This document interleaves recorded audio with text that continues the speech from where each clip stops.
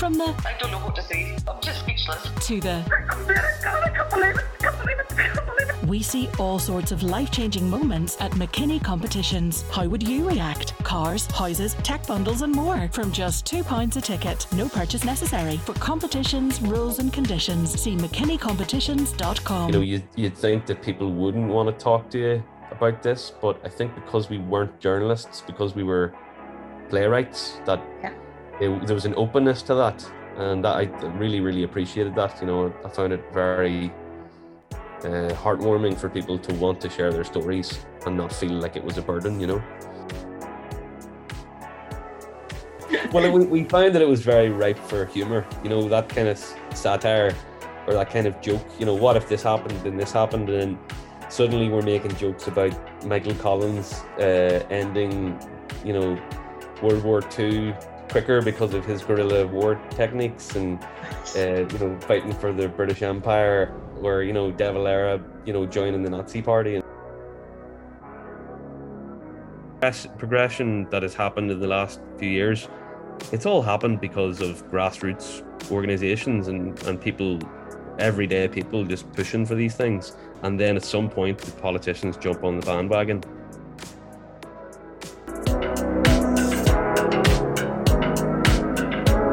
Hi everyone, this is your host Elaine Ingram, and that was the voice of Warrenpoint playwright, director and filmmaker Oisín Kearney.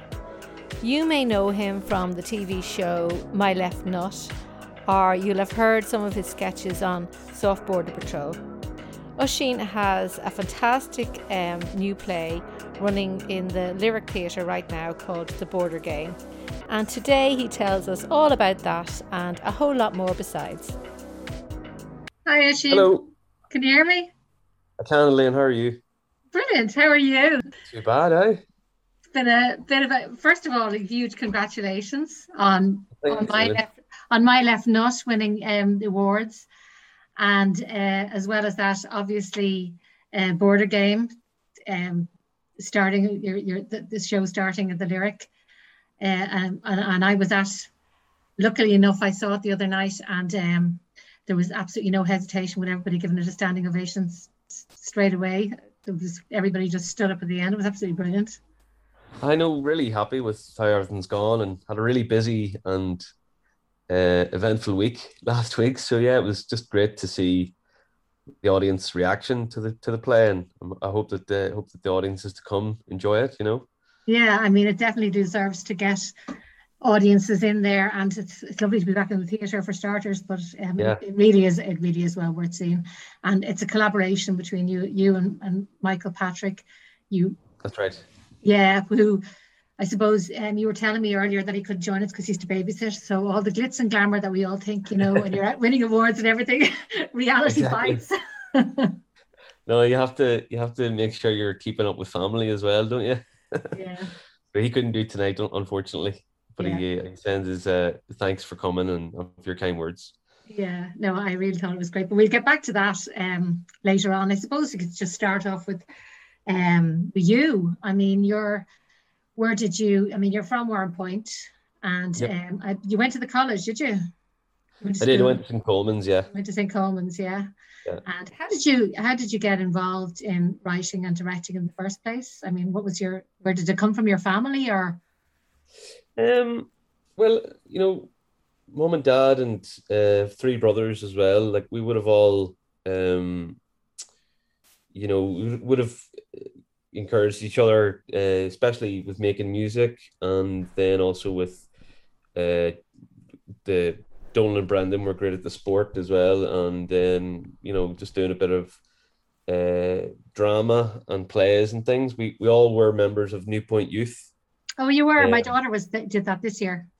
Oh, brilliant! Yeah. No, it's fantastic, and I'm glad to see that through COVID, they're still managing to figure out ways to get the young ones together and in a safe way. So yeah, we all went through that, and that was started by Sean Hollywood, obviously, and that was kind of the start of a love of storytelling, I guess, and a love of drama. And did all that through school, also did like school plays and things. And then I went off and studied in England study politics. I was going to ask you. I was going to say you had to have politics. You had to have studied politics somewhere along the line. I think sometimes growing up where we're from, it's you almost that's a degree in politics in itself. Yeah, so that's true. You can't really escape it. But that was sort of was interested in politics and flirted with the idea of journalism and things like that, and then just on the side just started doing some directing and writing, and kind of that's where it all started, and just kept that up really until it became almost a full-time job. Yeah. And you met Michael Patrick in Cambridge. That's where you went to university? Yeah. That's right. Yeah. So when I was in, and is that his real name? So his real name is Michael. Michael Patrick is his stage name. Yeah. It's two first names, but his real name is Michael Campbell. Yeah. But I think for a lot of actors, because Mick is a primarily an actor. Yeah. A lot of actors, you need to find a name that can register as your own, so that you can credit yourself that way. And I think there was another Michael Campbell already. Yeah. So hence Michael Patrick was born. So the two of you obviously hit it off straight away. I mean, you have a very unique sense of humor, the way you write and everything. I mean, there has to be a naturalness to that you must bounce. I mean, there's very Python-esque and, even South Park and that type of thing in there, Yeah. You must obviously, I'd say nights out with you must have been some crack. Hilarious. I don't know. Yeah, we definitely, when we hit it off when we first met, and he was, what drew us together, I suppose, was we were running the Ireland Society together. So whenever you're in England, you kind of gravitate towards other people, other Irish people, and we ran the society together, which was essentially just it's just a front for arranging meals and like going out for drinks and things. Yeah. Under the guise of culture. But that's Irish culture. Yeah. Exactly. But then he started doing a bit more acting, and I was directing, and I directed him in a few plays, and we formed a relationship as a kind of a creative partnership of actor and director.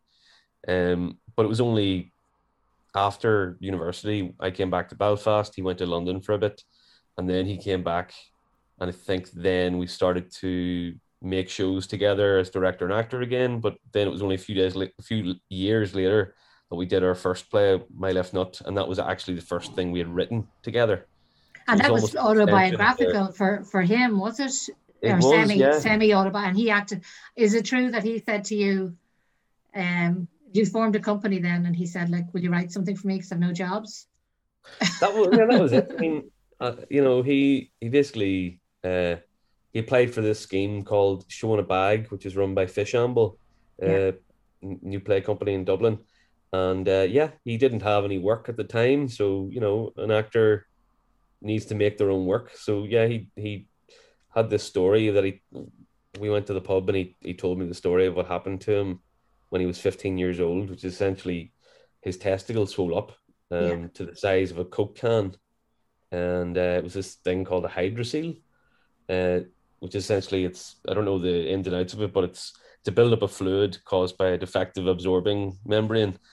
But he was terrified at the time. He thought it was something really malignant. He thought it was dangerous, and actually the way he told the story, like, it was so funny. I was kind of almost on the ground laughing, but also it was clear that whatever was going on with him related deeply to the loss of his father, because he lost his dad when he was 8 years old, and it was just a really beautiful, almost ready-made story that he asked me to help him to script it, and that's sort of where we started off. We just played with ideas. He would write a bit, and then we'd bring it into the room and play with it, and eventually get it down on paper. Yeah, and it did really well at the Fringe. It did, yeah. People really were receptive to it. It did really well in Belfast and in Dublin Fringe, and then we took to Edinburgh Fringe, and people loved it as well. Yeah. And then it was adapted, for the BBC for so anybody who hasn't seen it, I mean, I've seen it, and it really is fantastic. It's got that lovely mixture of, it's actually quite refreshing to see, this coming of age sort of story from the boys' perspective, and I tell you, it's warts and all, like it really is. Yeah. But things like that, like there's a really strong, important message, especially for men's health, and for young boys, and to see what it's like going through puberty and that age, because you do see quite a lot of stuff about young girls growing up, but not so much boys. I mean, I know there's Adrian Mole and that kind of thing, but and it was a mixture of being like funny and just teens and the usual drama, but also that poignant story of him not having a father figure there that he could speak to and relate to. Well, I think, for us, it was really important that first and foremost, it was about a young man growing up and without a father figure, or without an influence that could sort of steer you, how to be a man. Because I think that if this was around the conversations of toxic masculinity, and that's all still very relevant today as we, sort of gender politics is shifting. And I suppose it was our contribution to how it is for a young boy growing up in this place, and the sensitivity of young men.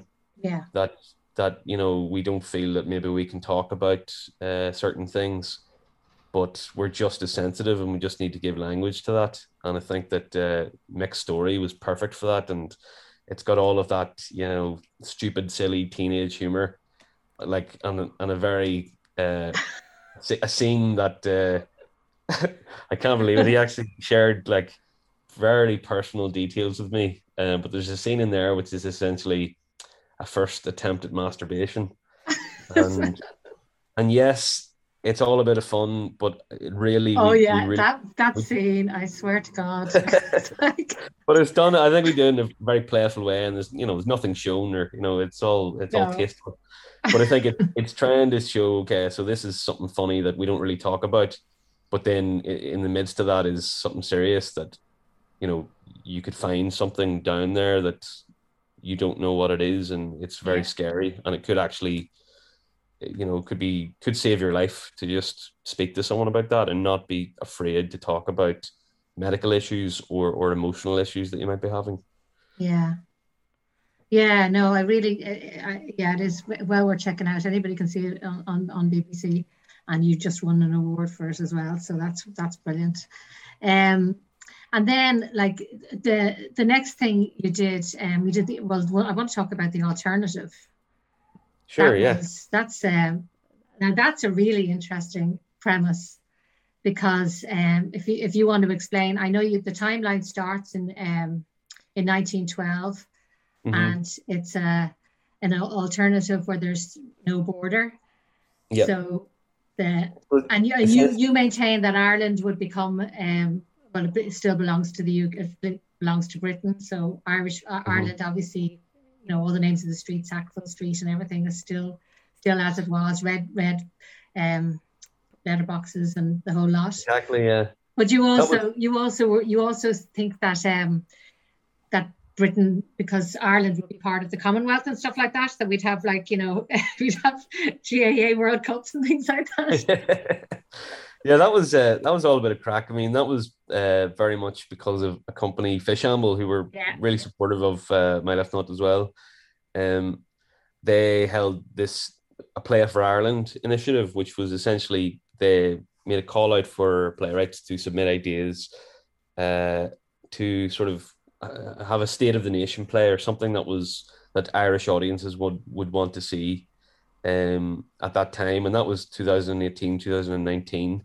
So for us, it was very hard not to write something that was a reaction to what was going on politically. Brexit was kicking off then, and the uncertainties around that, but also the Scottish independence referendum as well. So The Alternative was an idea that, what if Ireland had never left the United Kingdom? What if the third Home Rule Bill had been passed, and could the course of Ireland have gone in a very different direction that would have avoided things like partition, would have avoided things like the supremacy of the Catholic Church in the Irish state, and therefore what kind of social policies would be different, how would society have changed, and then that comes down to very specific things like you've mentioned, like red letterboxes, or what parties would be, would it be the Conservatives and Labour, or would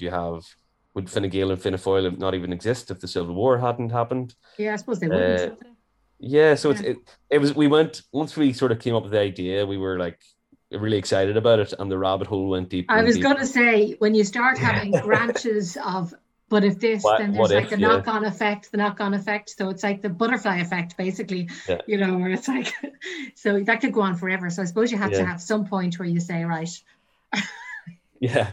Well, we found that it was very ripe for humor, that kind of satire, or that kind of joke, what if this happened and this happened, and then suddenly we're making jokes about Michael Collins ending, World War II quicker because of his guerrilla war techniques, and fighting for the British Empire, or De Valera, joining the Nazi Party and stuff like that. And it just things to really twist the knife into kind of contemporary debate around Irish politics. And what we did find was that, if 1916 Easter Rising had never happened, or if it would have happened, it wouldn't have been on the same scale, because independence would already have been achieved in a sense within the United Kingdom, within the Commonwealth. Then people like Padraig Pearse wouldn't have been held up as these great figures. They would have just been, another footnote in history. And just playing with those ideas of like who is important and what events we take as really important events that shape our culture. That was just very playful and allowed us to, get into the nitty gritty of how politics changes places and how we vote. And I suppose the question was like, we were all looking at Scotland, kind of thinking, how's the independence referendum going to go? How did the English people vote for Brexit? But if something had happened differently in our history, maybe Irish people wouldn't be the same as we are now, and maybe we wouldn't vote the way that we think we would, So it's just kind of lots of playful concepts, and at the end of the day, it was all a bit of crack, and I think the audiences really liked it. Yeah, which is great. The Cork audience was fantastic, because there's so many jibes about Cork being the royal city and all that, and the real capital of Ireland and stuff like that. Yeah. Yeah, I suppose you were influenced by people, I don't know, like Philip Roth, and he's written about that, and there's other things about the obvious one about when if Hitler had have won the war, if the Nazis had have won the war, and Fatherland, yeah, Robert Harris, that was great. And there's just a really great opening sequence to Fatherland, the film, where it sort of just does an archive kind of timeline of everything that's different, that's changed. That was definitely an influence on us. How do you tell 100 years of fake history, and get people to buy into it in that world building? That was really. But you have like, you can do what you like, really, because you can take it whatever direction you see fit, as well as that. So you do have that freedom when you're creating alternative history, I suppose, Yeah. And speaking of film, then your film debut, I mean, took you away from Ireland, because what's it called? I can't pronounce it now. Bohaya. Bohaya. I knew it wasn't going to be a pronounceable J. Bohaya is Colombia. It's a small area department in a region of Chocó in Colombia. So it's this kind of jungle area that is very much forgotten within the country of Colombia, never mind internationally. But there in 2002, they had basically one of the worst atrocities of the Colombian conflict, when a church full of civilians was caught in the crossfire between the FARC guerrillas and the right-wing paramilitaries, and just, over 100 people were killed. And it's just an atrocity that kind of marks the human cost of war and the fight over resources. So it was something that obviously was very different to anything be making in Ireland, but still the kind of the conflict and the way that sort of these conflicts kind of become repetitious and just keep going on and on and on was something that drew me to that story. Yeah, I made a lot of connections with it. Sort of felt very felt almost like, you know, the Oma bomb of Colombia in a way. It's just totally unjustified and totally, you know, just so sad an event. It's the story of the survivor, was it? It was a survivor, his story. Yeah. But a lot of his family died. Well, his name's Leonor Palacios, and he was a social activist. He's a Nobel Peace Prize winner too, isn't he? Yeah, well, he didn't win the Nobel Peace Prize, he was nominated. He was nominated, and he was given a special mention. The president of Colombia actually won it, and he very much used Leonor as the poster boy. You know, Leonor's a Afro-Colombian, very humble man, and he lost 32 relatives, close relatives in that church in that day. And now he's continuing just to fight for some kind of recognition for, you know, rights, because there's victims who never really got any financial, you know, support after that. They also have a lot of psychological and mental health issues. They have a lot of physical issues, you know, with bits of shrapnel and things that were caught in them. And so he's just kind of fighting for the rights of the victims of Bojayá, but also in more general terms, the rights of you know, Black Colombians in Colombia, who are very much pushed to the edges and kind of, you know, forgotten about. So it's just the film would told the story of the massacre from the viewpoints of the victims, but also told his kind of modern day story as the Colombian peace process started to sort of disintegrate around him. For you now making a film, what is the difference? Is it a lot different doing a film and doing a play? You know, did you find what do you prefer? Or it depends. It depends really what the subject matter is and kind of what you know, what you kind of want to set out to achieve. I think particularly with documentary, you know, you very much you have your camera and you turn it on and you talk to a real person and you don't really know where the story's going to go. Yeah. So it's very it can be very exciting, but also can be quite terrifying as well in that sense. Whereas I suppose with theatre is, you know, you kind of have control of that, and it's, you know, it's quite. I think theatre is a very safe space to, you know, explore certain issues, because you can have time to craft what the play is and what it's saying, and people coming into that space to engage with it. Whereas I think film is a bit riskier in the sense of, you know, you don't really know what the story's going to be or how it's going to go down, you know. Get ready to shake up summer with the Get Active ABC Sunshine Fill programme for kids and families. Get set for land-based adventure at our summer schemes, or why not get adventurous and maybe get wet at our Splashtastic Water Sports summer programme. There are so many things to do, and all we need is you. See getactiveabc.com/summer for all the details.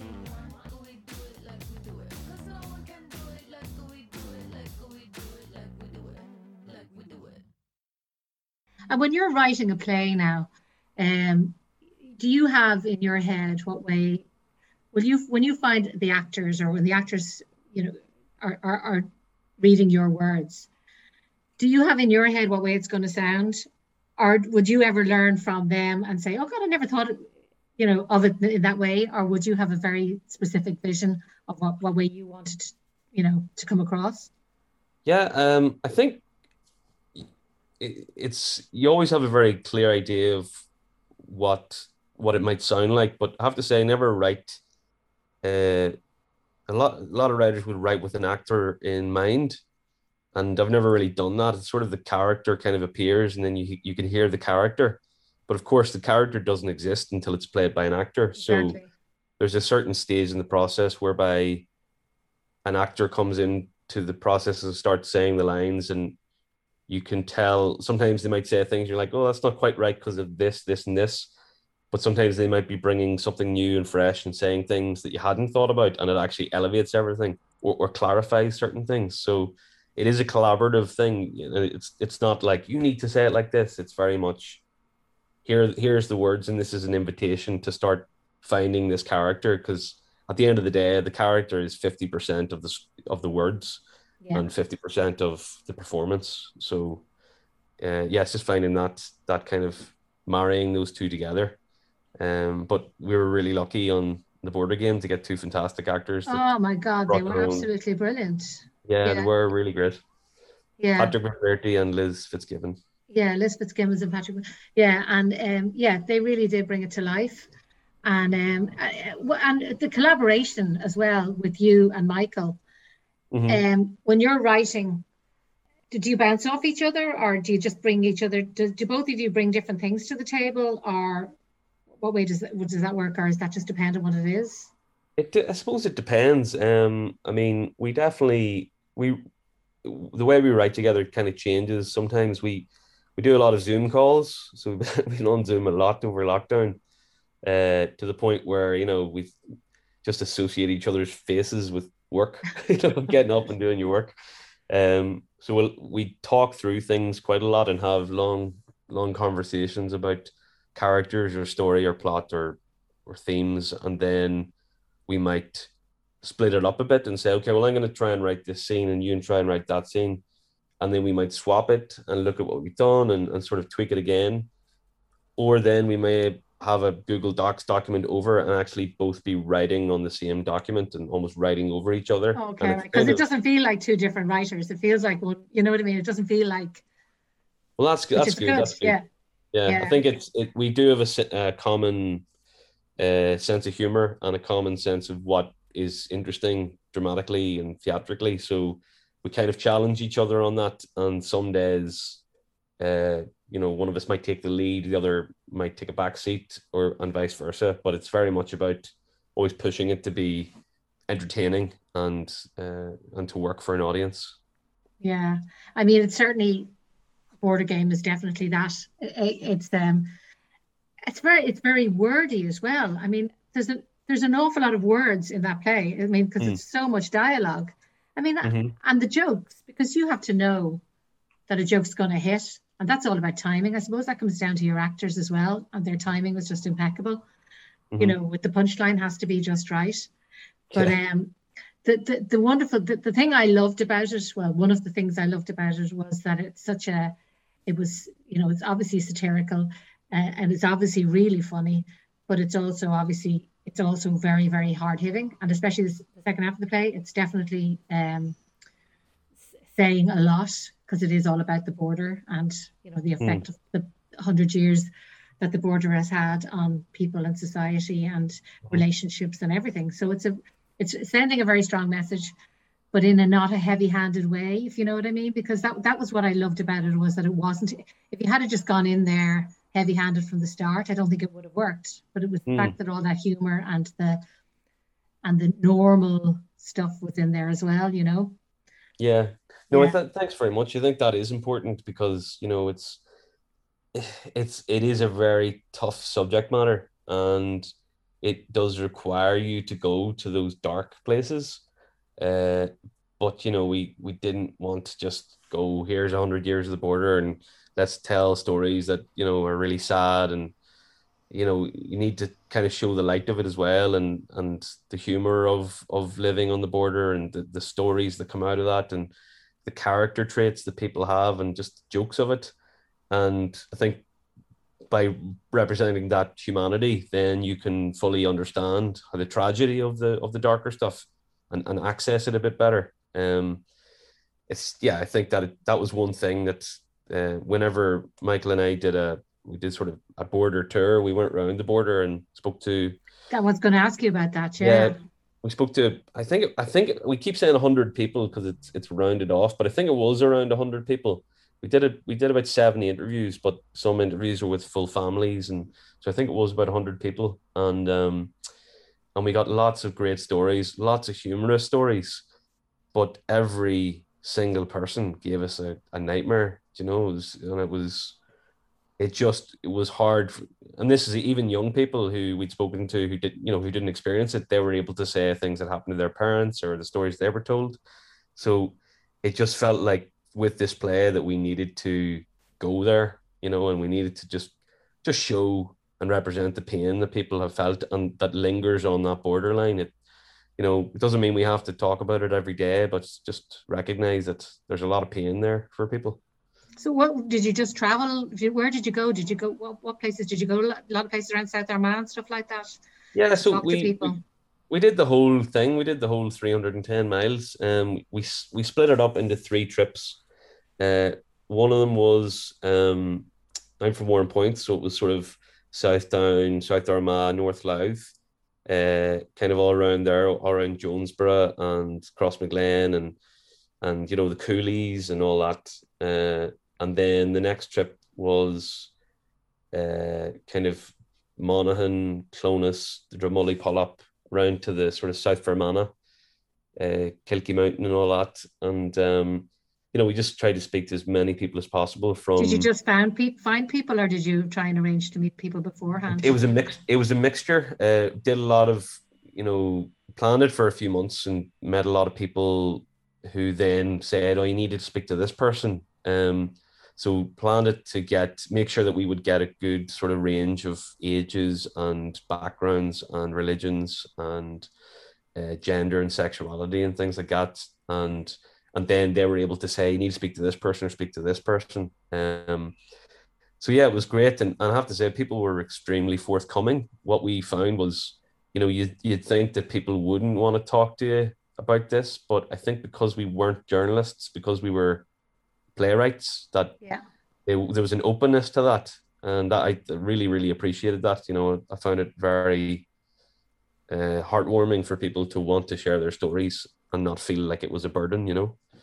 And then after that, we did the longest trip was a week. We're going from South Fermanagh, all sort of West Tyrone up to the city of Derry. And then you realise how crazy the border is when you're crossing back and forward and back and forward. Yeah, it's. I always knew it was mad, but like when you actually go and see every part of it, there's always Google more. Maps keeps saying, changing her accent. Google Maps doesn't know what it's talking about. No. No, it's just there's a road there outside Clonus where you cross the border, as everybody knows probably, but when you drive it, you cross the border like 7 times, and it just shows you how arbitrary it is, and going I was stood in a man's house and he was lying down and the border was going across him, because when he was drinking a glass of wine, so yeah, your work has all been is very heavily influenced. All of most things that you've done are very heavily influenced by the border.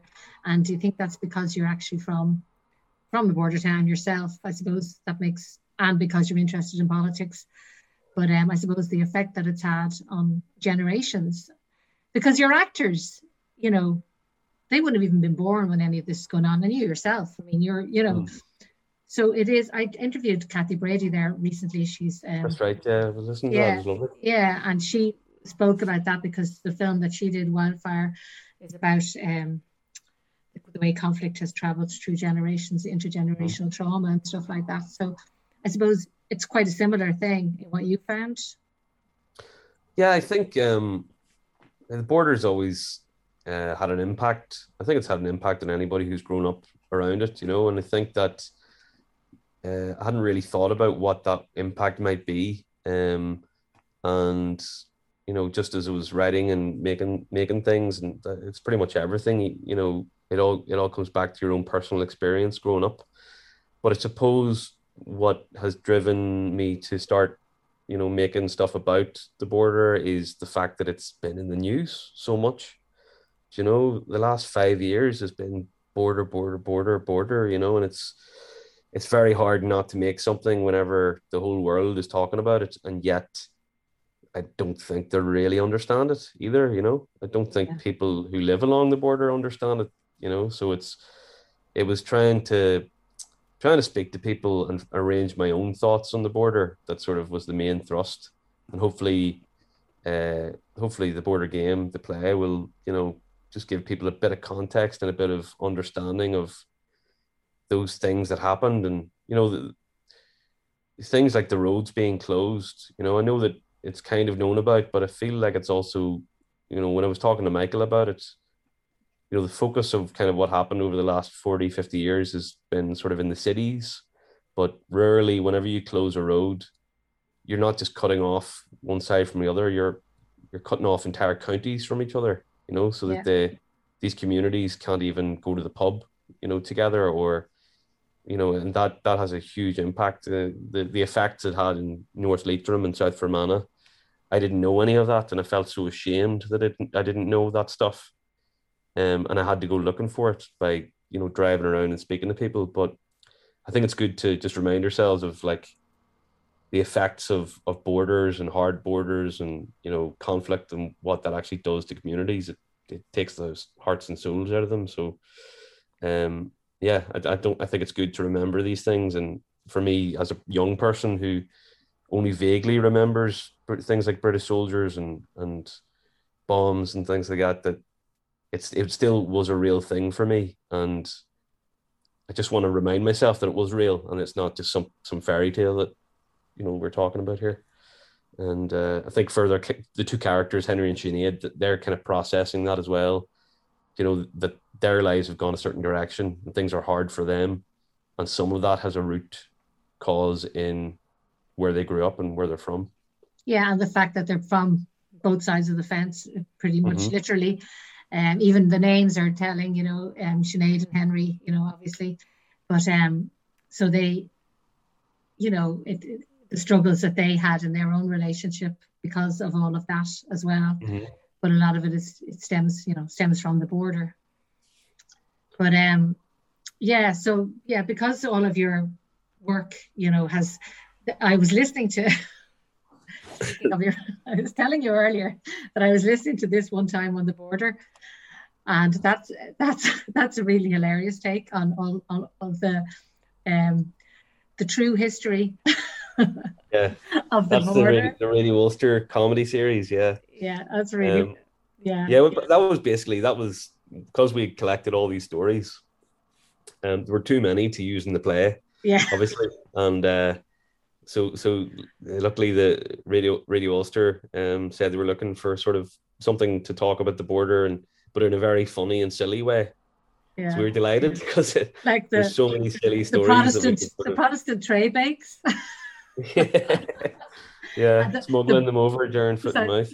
The Bad Thursday Agreement. No, it's good because we just do silly things, you know, and make really funny characters and jokes out of, you know, things, you know. But do you think like it's the same as in Border Game? A lot of the humor and a lot of the jokes, there's even a bottle of Buckfast sitting on the stage. A lot of it is very localized. Do you think that you kind of have to be from here to get a lot of the stuff? You know, I don't know how well anything like that would translate, because the people will be scratching their heads and not having, they'd miss a lot of the jokes. I suppose the general theme would be understood, but there's so many things in there that are just so local. I was thinking about this. I think with the alternative, when we wrote that, I think that it was of a very certain sort of time, and I think probably would be even dated now, and I think is a very Irish play, because you need to know about Irish history to get the jokes. But I think with this play, although it is really local and specific, there's been quite a few English people in to see the play, and they've all, I mean, maybe not all of them, because I haven't spoken to every English person who's seen it, but I was struck by how affected by it they were. Almost more so because they kind of know the story, but then this kind of told them a bit more about things that they didn't know happened.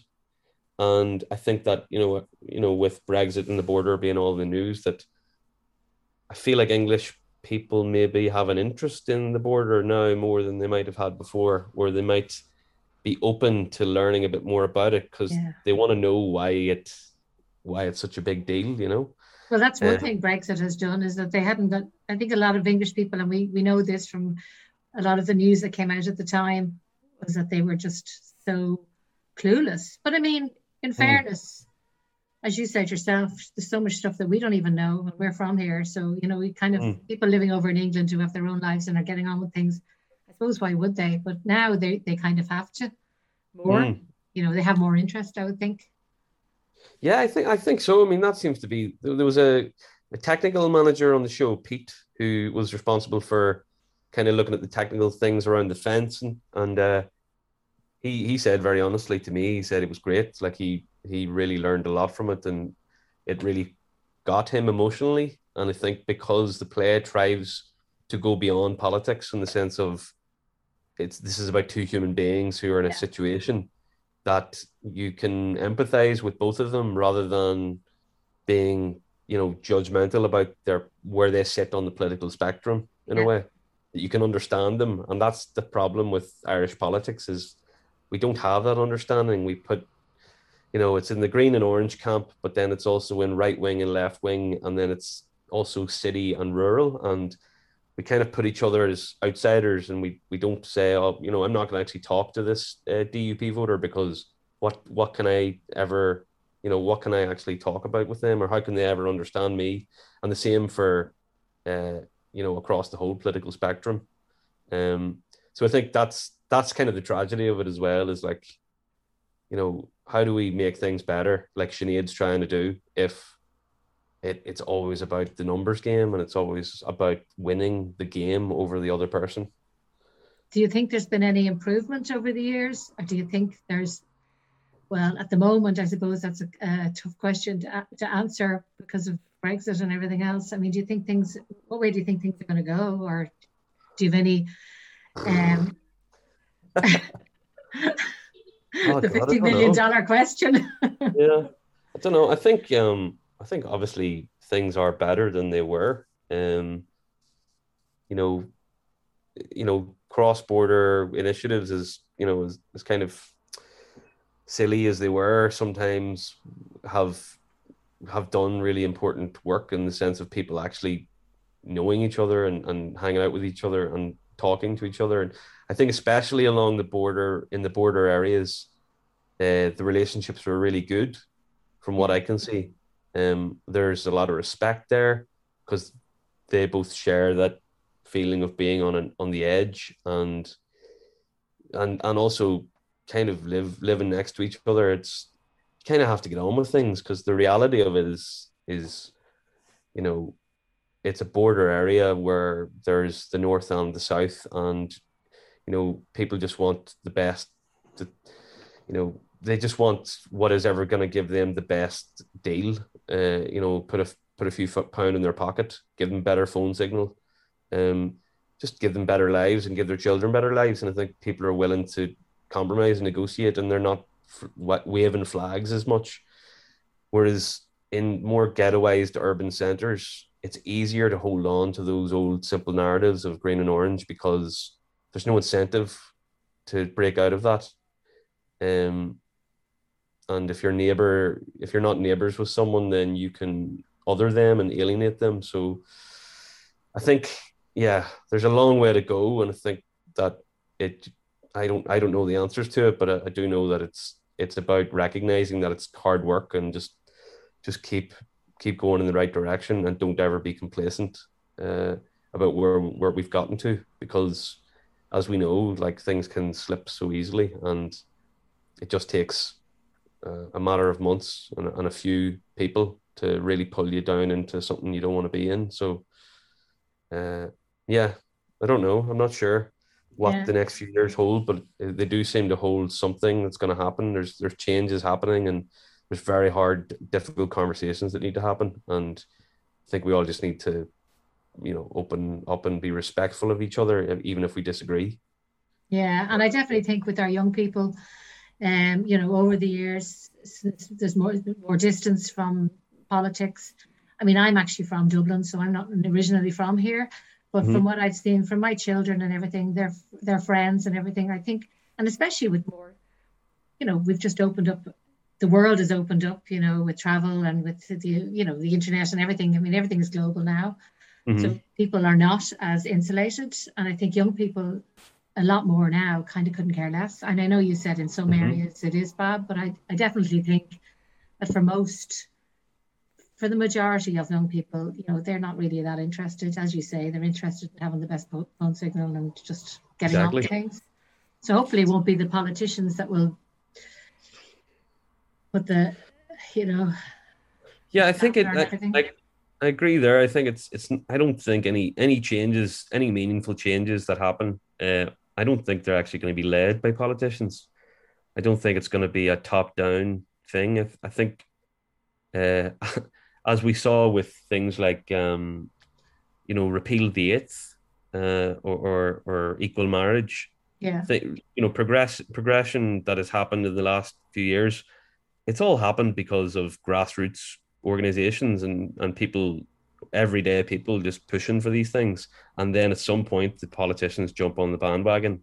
And, you know, I think that any changes that happen in the country will be the same way. It'll be people kind of making connections north and south, east and west, and recognizing that, you know, people in their communities maybe don't have their rights met or need to be protected in a certain way, or even economically, you know, if there's a social enterprise or some businesses that want to club together to make something happen because it'll benefit the town or the village, you know. So I think it'll be small victories like that, so just people trying to make things better together, that'll lead to progress. Yeah. So you now, what's next on the cards for you? Any more comedies? I know you were working on Soft Border Patrol as well. I know you did work on that before as well. So any more anything funny in the pipeline? Or we're definitely we've got a few comedy ideas that we're banding around, and we love doing the sort of silly radio sketch stuff. So we'll probably do a bit more of that if there's work, and then there's a couple of funny plays that we've kind of talked about doing, and also just kind of pitching TV shows and films and things like that. So we'll see what happens, but there'll always be an element of comedy there. I don't know about you, but I need to have a laugh. You know, if I want to be entertained and laugh. I don't really want to think about things too harshly or, you know, try and be too serious. But it's more impactful as well, I think, you know, when you have that mixture, it can be more impactful, you know, because then... Yeah. It's more like real life as well. I mean, every day is kind of has its ups and downs and its highs and lows, and, you know, people make jokes even when they're in the pit of despair. So I think that, there'll always be comedy there because it's just... It's too good to lose, you know. So, and it's a very Irish thing. You just reminded me of one particular scene. I'm not going to tell our listeners because I hope they go and see the play. But there was one particular scene that involves Henry telling a quite poignant story about a ring, and there's a line at the end that Sinead interjects, and I think you know exactly what I'm talking about. Yeah, you could say she ruins the moment. in a very Irish way. yeah, and he was all disappointed because he really, you know, he wanted to tell the climax of the story, and a different climax. I think that I hope our listeners do go and see the play, because it really is very, very, very good. And I suppose having the success that you've had with the work that you've done so far, you know, that must be helpful for you, getting audiences in there and making a name for yourself and getting more work, I suppose. Well, we're just so grateful that to have been supported, you know, first of all by Prime Cut Productions and the Lyric Theatre, and then also by the audiences who are coming. You know, it's great that people are coming back to the theatre actually, and taking the risk and supporting the artists of this place, because the last 18 months has been a very dark time in the sense of nothing's being made, and people whose livelihoods depend on audiences suddenly now we there might be light at the end of the tunnel, and it really does, especially theatre, live or die on audiences making the journey, and it is a whole evening, like, getting in the car, going to the theatre.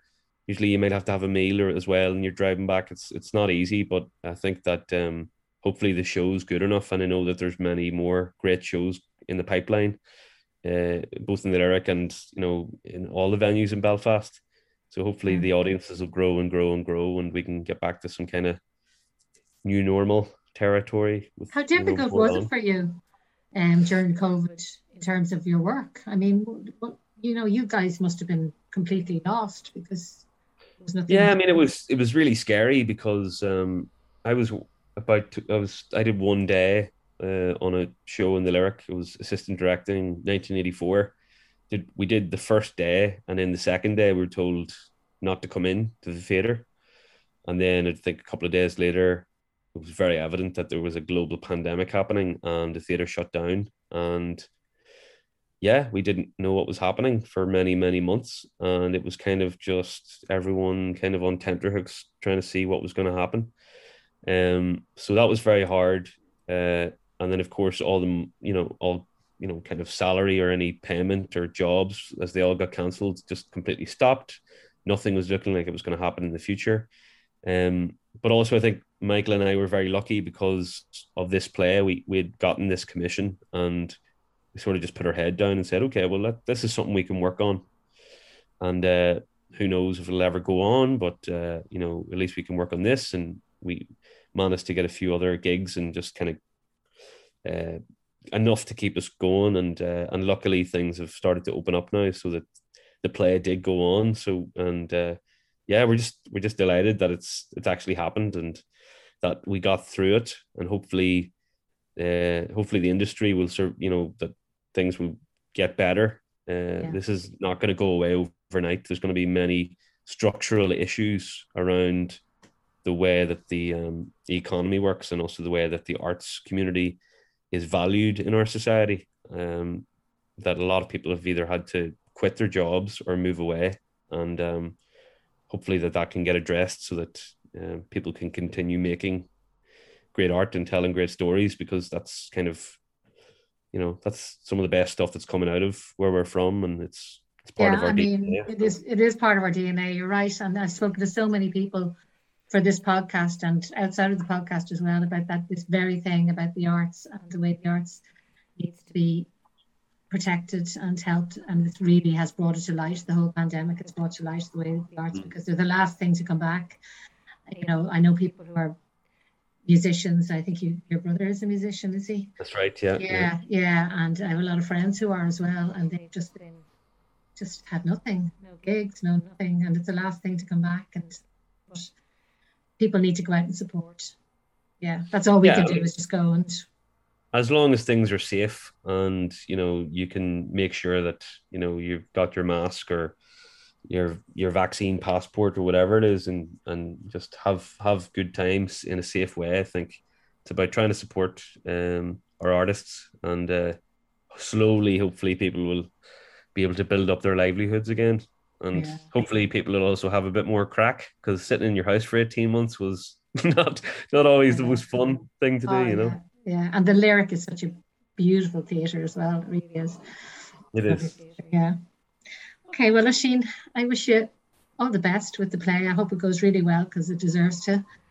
And thanks so much, whatever your next venture might be. I'll keep you posted. I'm not too sure myself, but I'll get the head down and see what I can do. But definitely. Thank you for coming, and hopefully some of your listeners will come. The show runs until the 23rd of October in the Lyric. So, and I think there's plenty of seats because it's all socially distanced as well. Yeah. So hopefully people feel safe to go. Yeah, and they'll definitely, the jokes and everything in there. I mean, there's a lot of belly laughs. There's a lot of serious stuff. But it's really good. Okay, thanks a million, Oisín. Thanks a million, Lynn. Bye. Bye. Thanks for listening. I hope you enjoyed that chat with Oisín, and I hope that you try your best to get out and see the Border Game if you can, because it really is very good, and it definitely was worth the standing ovation that it got the night that I was there. Remember to keep getting all of your news from Armagh Eye, and I hope you join us next time for our podcast.